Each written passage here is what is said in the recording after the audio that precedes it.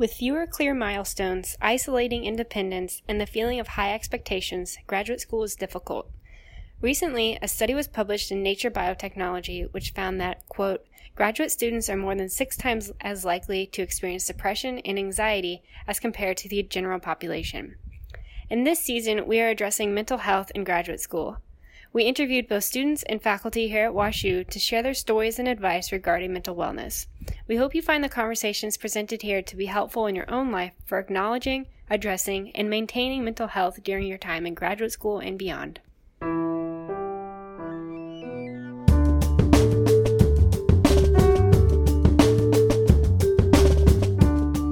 This is Carrie Miller, and today I'm excited to share with you a conversation that I had with a fellow graduate student and friend of mine, Angela Schlegel. Angela speaks candidly about her experiences with mental health, talks about what it actually means to be mentally well, and offers advice on recognizing and navigating these issues in graduate school.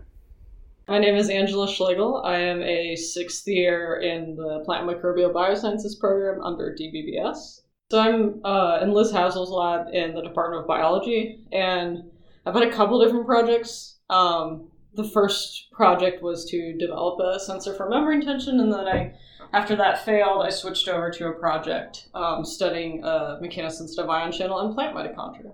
Cool. Stress regulation kinds of things. So this season's theme is about mental health and how it affects graduate students. So would you be willing to share your story with mental health? Oh yeah, I love talking about this, and a lot of people are uncomfortable telling their stories, and I totally respect that, but I just have no shame with it because I don't care. So I've kind of always had problems with anxiety, like just throughout my entire life. Like I was a super anxious kid, and you got me on. If there wasn't a time like there's a break in school where I wasn't totally occupied, I would just wander. I get super anxious. I took like Benadryl to knock me out sometimes when my anxiety was so bad, or I dread weekends because of the time. So it's always been a thing. And it got less so as I got older. Like high school wasn't much of a problem, and a couple flare-ups in undergrad, but that's also a big transition for everybody. So now there's periods of anxiety that tend to come and go away, but it wasn't until after my second year of grad school. So thesis proposal's done, qual's done, classes are done, all of that's done, and my anxiety just went and for me, I went to grad school right out of undergrad. So that was the first time where I didn't really have like those external metrics of success and progress. You know, I'm no longer getting a grade. My research progress is all on me. So I think that kind of drove my anxiety over the edge. And so it was just it was paralyzing. I would dread going into lab. I would dread experiments. I would freak out when I got emails, like just the whole shebang, everything. And it wasn't like I could process it. Like everything I couldn't do anything. And so I started seeing, I had a good supportive group of friends because a lot of my family either doesn't like talking about this or they get freaked out, and I think because they just have no idea how to talk about it. So I've got some really good supportive friends here who have kind of been through the same thing. So through them, I kind of sussed out the psychologist at WashU and picked one that was good for me. So Rimiko is awesome. And student health, and started seeing her for a little bit, and that was kind of nice. And there are a couple coping strategies or just viewpoints that I still use today and I still think about today that are useful, but it really wasn't enough. I think she was probably the 4th psychologist I've seen in my life. There was one day I literally remember sitting at my desk and I called Dr. Winters, who runs student health, straight up student health. I was just like, yo, I can't deal with this. I think I called Rimiko and she transferred me. And they saw me that day. And I just got started on daily medication, and then they gave me Xanax or Zoloft or something like a hardcore beta blocker that day. I never took that, but I got on daily medication, and that has just been the best. I stopped seeing a counselor after that just because it wasn't necessary, but I just love medication. Because for me, it was something I'd been reluctant to do for a number of years, but, and this is a shout out, because I think, we're trained to think of medication as happy pills, right? Everyone refers to them as that, and it's oh, you're going to be happy all the time. And it's no. What daily medication does for me and a lot of people is it lets us, the things that would be paralyzing before, we can now cope with. even when I'm at my most stressed out now, I can think about how do I approach this problem? How do I plan for it? How do I start getting out of this? How do I start working through this? Whereas before I wouldn't be able to do anything, maybe even not eat. So, Gotcha. So yeah, that's kind of been my mental health story. Since then, I've done a couple things. It's hard when you're like later years of grad school and you're trying to crank things out, but toying with how to set up mental health type programs for graduate programs. Yeah. Cool. So that's kind of been my journey. So based on your story, what does mental wellness mean to you? Like, what is your definition of being like mentally well? Yeah, so you might imagine, like, any definition that's happy is not really my definition. But like mentally well, you should be happy at some point. Mm-hmm. But it's, to me, being mentally well is you are capable with dealing with your situation. And whether, like, you could be going through the worst tragedy and you can have, or like, you can have incredible amounts of stress and you can feel those things and you can acknowledge those things and you can figure out what to do next through that. And it's a process of reflection moving forward. Mm-hmm. I don't think it's you're never going to be perfectly happy all the time, and you're going to have feelings that you should acknowledge, but they shouldn't paralyze you and prevent you from living your life. So I know you kind of mentioned, like, you got to a point where there were, like, not really metrics to tell you, like, how you're progressing. Yeah. So, like, that was maybe, like, a factor for you, but are there, like, other factors that you think affect mental health in graduate students? Oh, absolutely. Just kind of like branching off from that note, one thing I've talked about, I'm in a couple fellowship programs, and other fellows have brought to the idea that a lot of us are, like, we're smart people, right? We're grad students.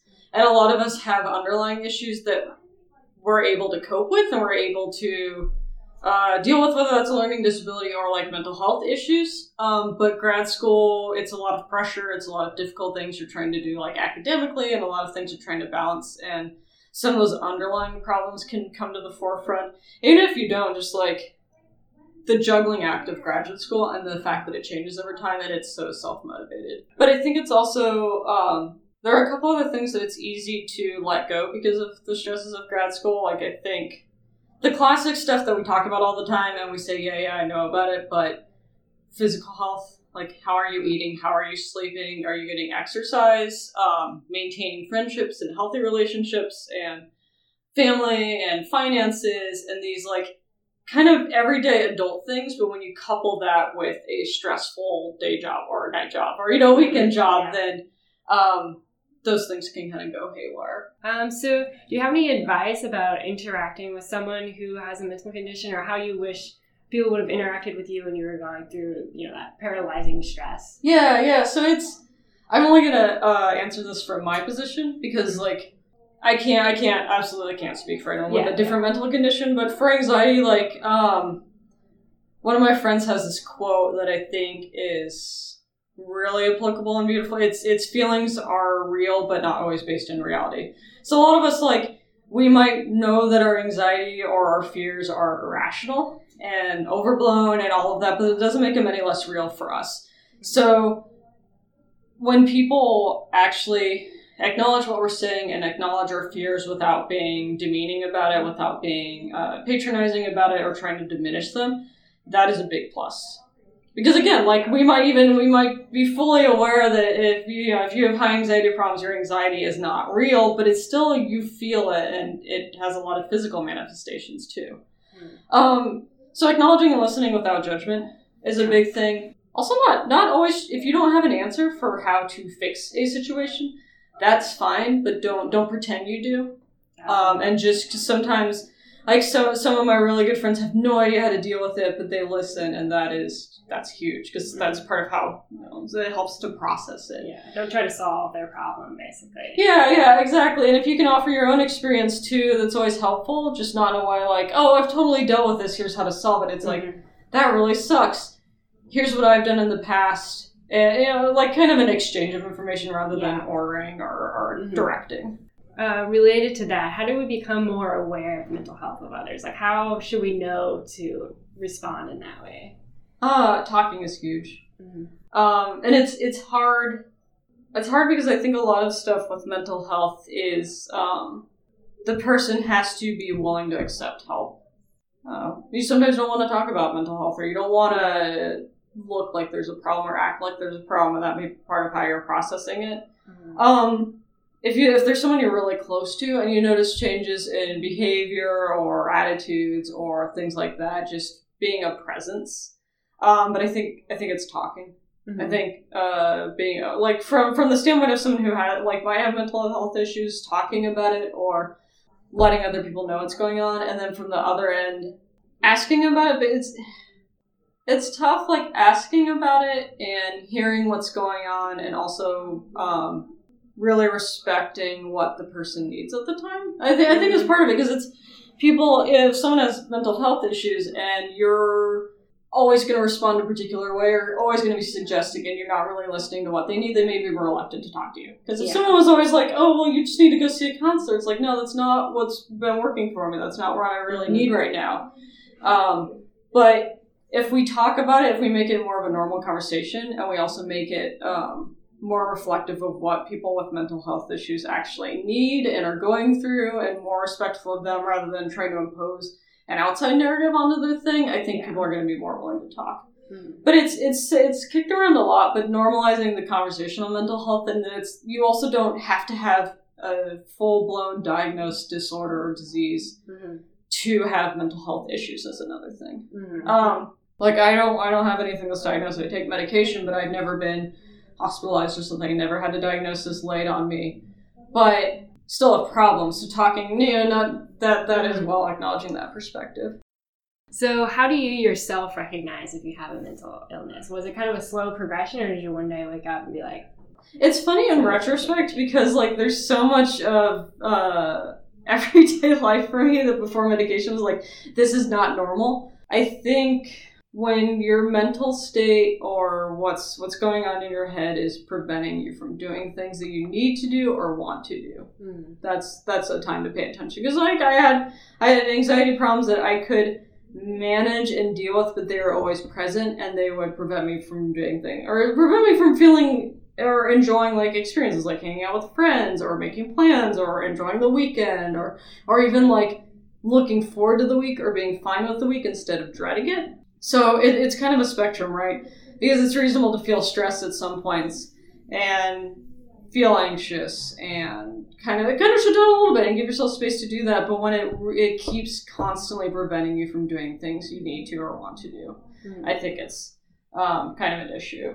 And that's part of why I love talking about my whole story, is because I think the more that we talk about it with each other and we figure out what are, not so much what is normal, but what do other people experience, what have they done, what did they see as problematic, then we can get a better idea of like what's the spectrum of how people are functioning, what's the spectrum of help that people receive, and in which situations they do seek help. Yeah, so feeling like you can relate to other people, so then you kind of know, like, where do I fall? Like, do I need help? Or yeah, because that was a huge part of, because I'd seen some counselors in the past where a lot of the treatment, and this is fine for some people, a lot of the treatment's focused on breathing exercises and those kind of like mental picture strategies to deal with anxiety.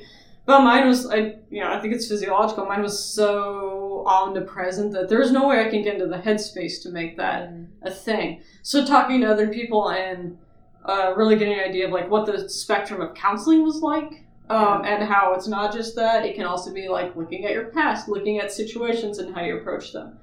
And then also medication was a thing. I didn't really learn much. I know my dad was on it, which is part of where I got it from. But learning what medications are out there, what different approaches to treatments are like, what does medication do, the fact that it's not like they aren't happy pills, they are stabilizing pills.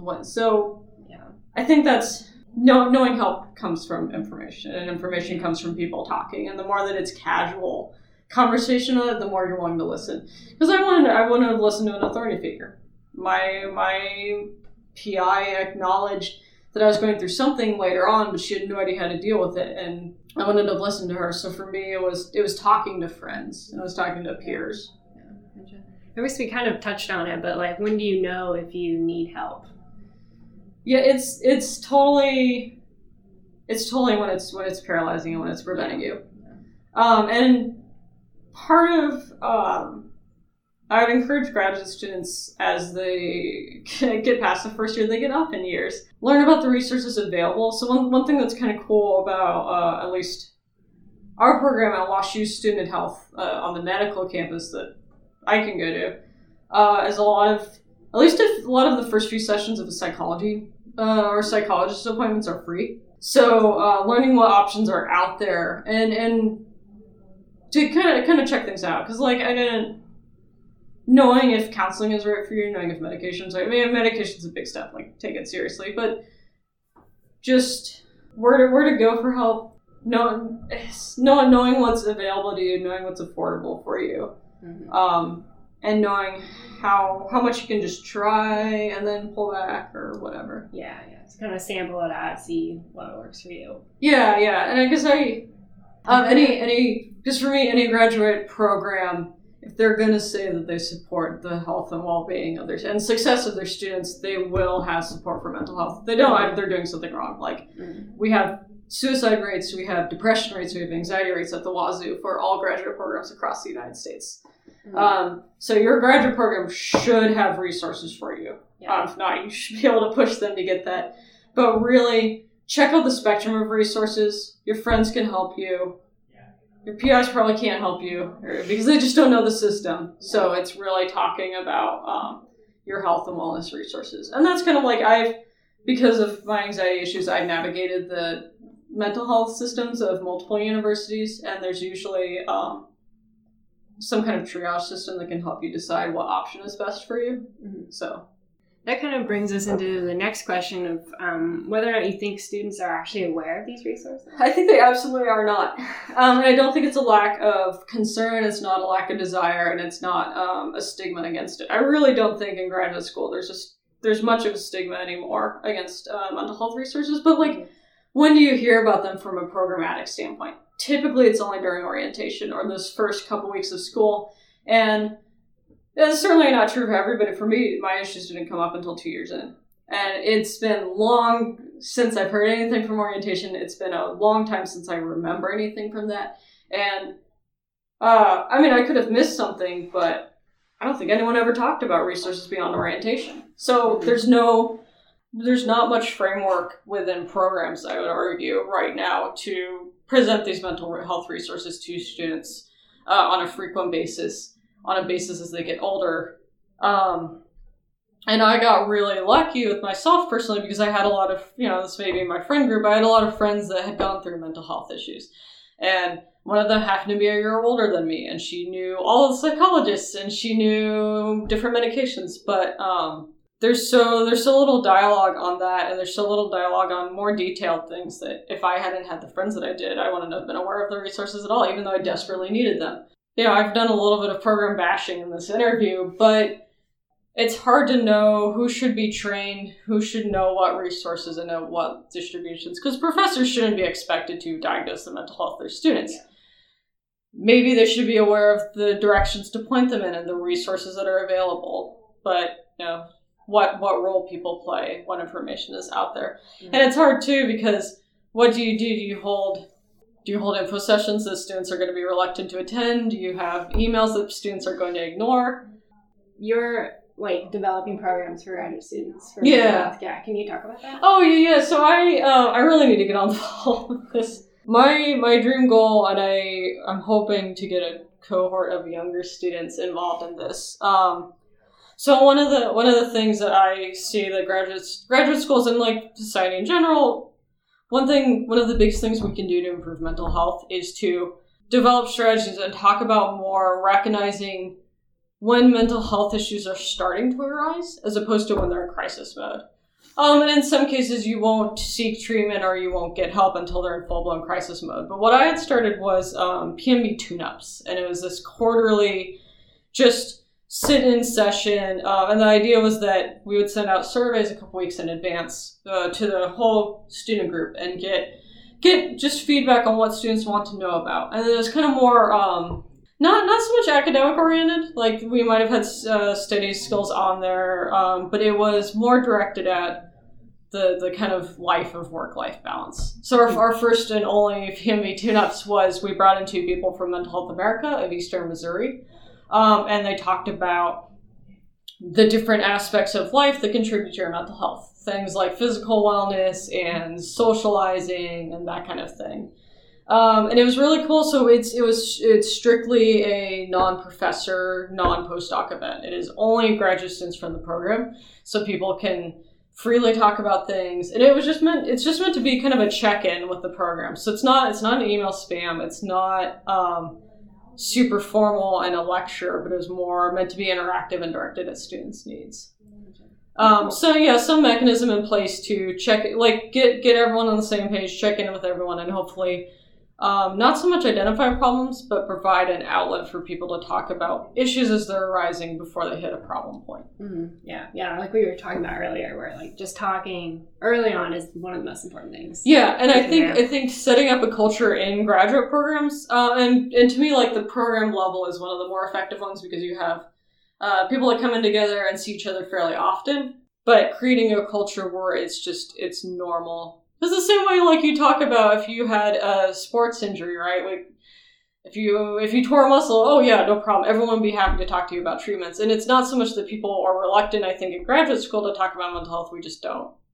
So to encourage and normalize the conversation. Yeah. Cool. I guess we kind of already touched on a lot of these, but ways that WashU or ways that society in general could improve support of mental health overall?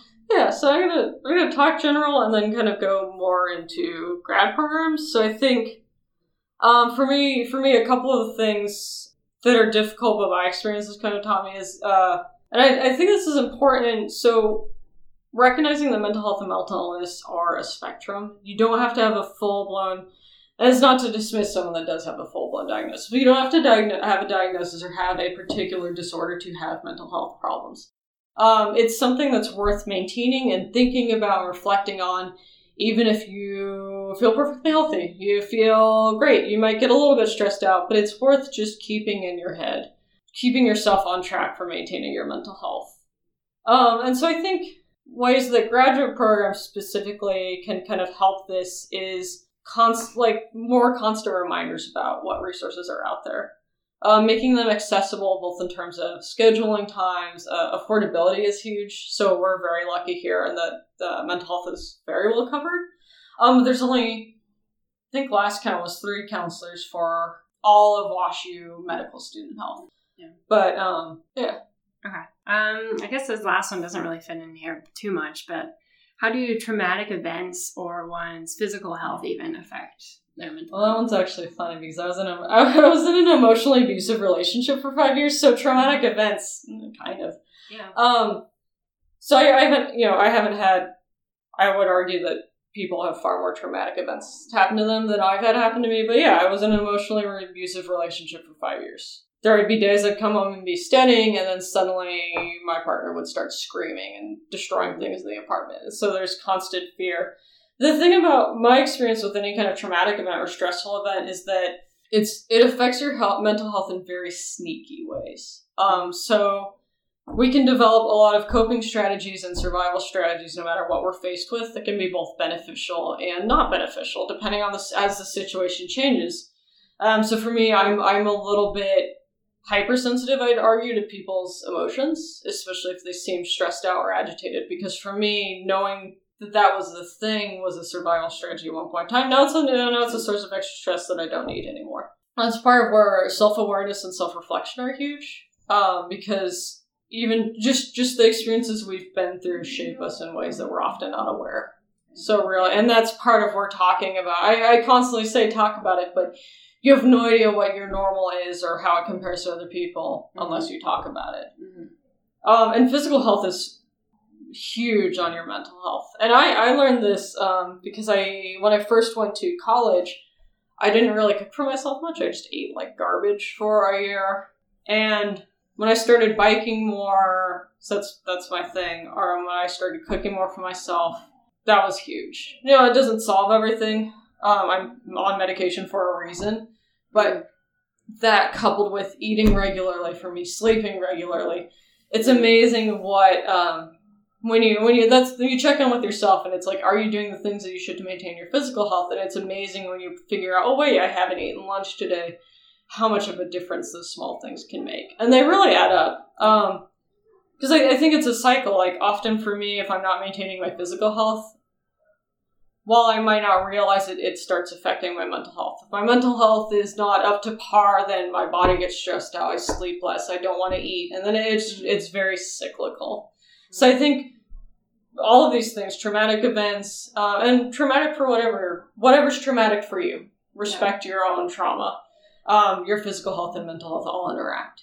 Part of what talking to people and talking to counselors or thinking about it can do is help you figure out how these are related to each other for you and how you balance that out. Yeah. So, yeah, I think mental health in grad school is hard. Programs need to take responsibility for it, but it is by no means only their job, only the authority figures' job. It's very much up to students and up to the cultures of students. Thank you, Angela, for sharing your story and offering advice and perspective on this tricky subject. I hope as we close out here today, each of us can take a second to think about how we can more normalize conversations about mental wellness in our day-to-day lives. If you are in need of help, please contact Mental Health Services on the Danforth campus or Student Health Services on the medical campus. Contact information as well as more resources will be linked in the show notes.